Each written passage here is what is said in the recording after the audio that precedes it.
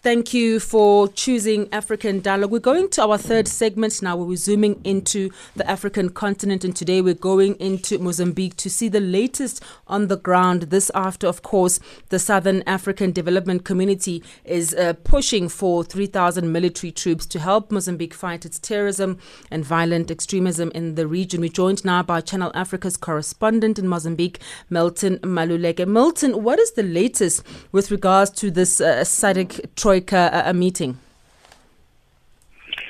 Good morning, and thanks for having me.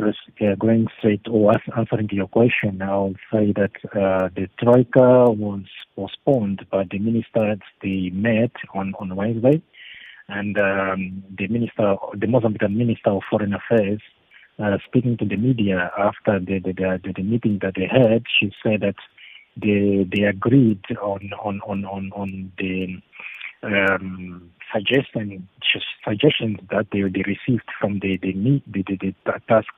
mission that was sent to oversee what is needed to be the help that Mozambique needs to fight the terrorism in Cabo Delgado.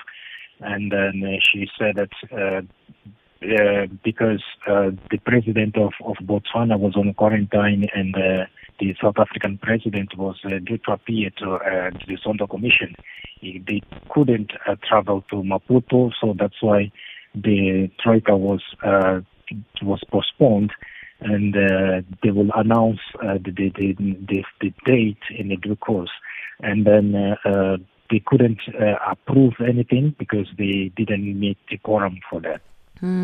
What is the sentiment on the ground as well with the suggestion of the 3,000 military troops to help Mozambique? To be honest, people are divided. You can even have that feeling through the analysts. Some are saying that if SADC proposed those numbers, means that they did their homework. But others, they're saying that Mozambique, from the beginning, they said that they don't want troops in Cabo Delgado. What they want is to be helped in logistics and intelligence. Because they are saying, and the others are saying that those numbers are too much. When you see 3,000 to that province, that number is very high, which means that if we have 3,000 SADC troops in the ground, means that the local soldiers, they have to double that number, which means that we can have in Cabo Delgado something like 7,000 to 8,000 soldiers in the ground, which is too much. Because we are turning a small province to a military zone. So there were those two camps saying that others agreeing with those numbers, others not agreeing with those numbers, and others even went further, saying that why they didn't that report didn't touch the patrol of the border, for example. That because we all know that the logistics that the insurgents are getting, they're getting from the sea, are sometimes even through the borders with Tanzania and Malawi. So those are the way the question raised.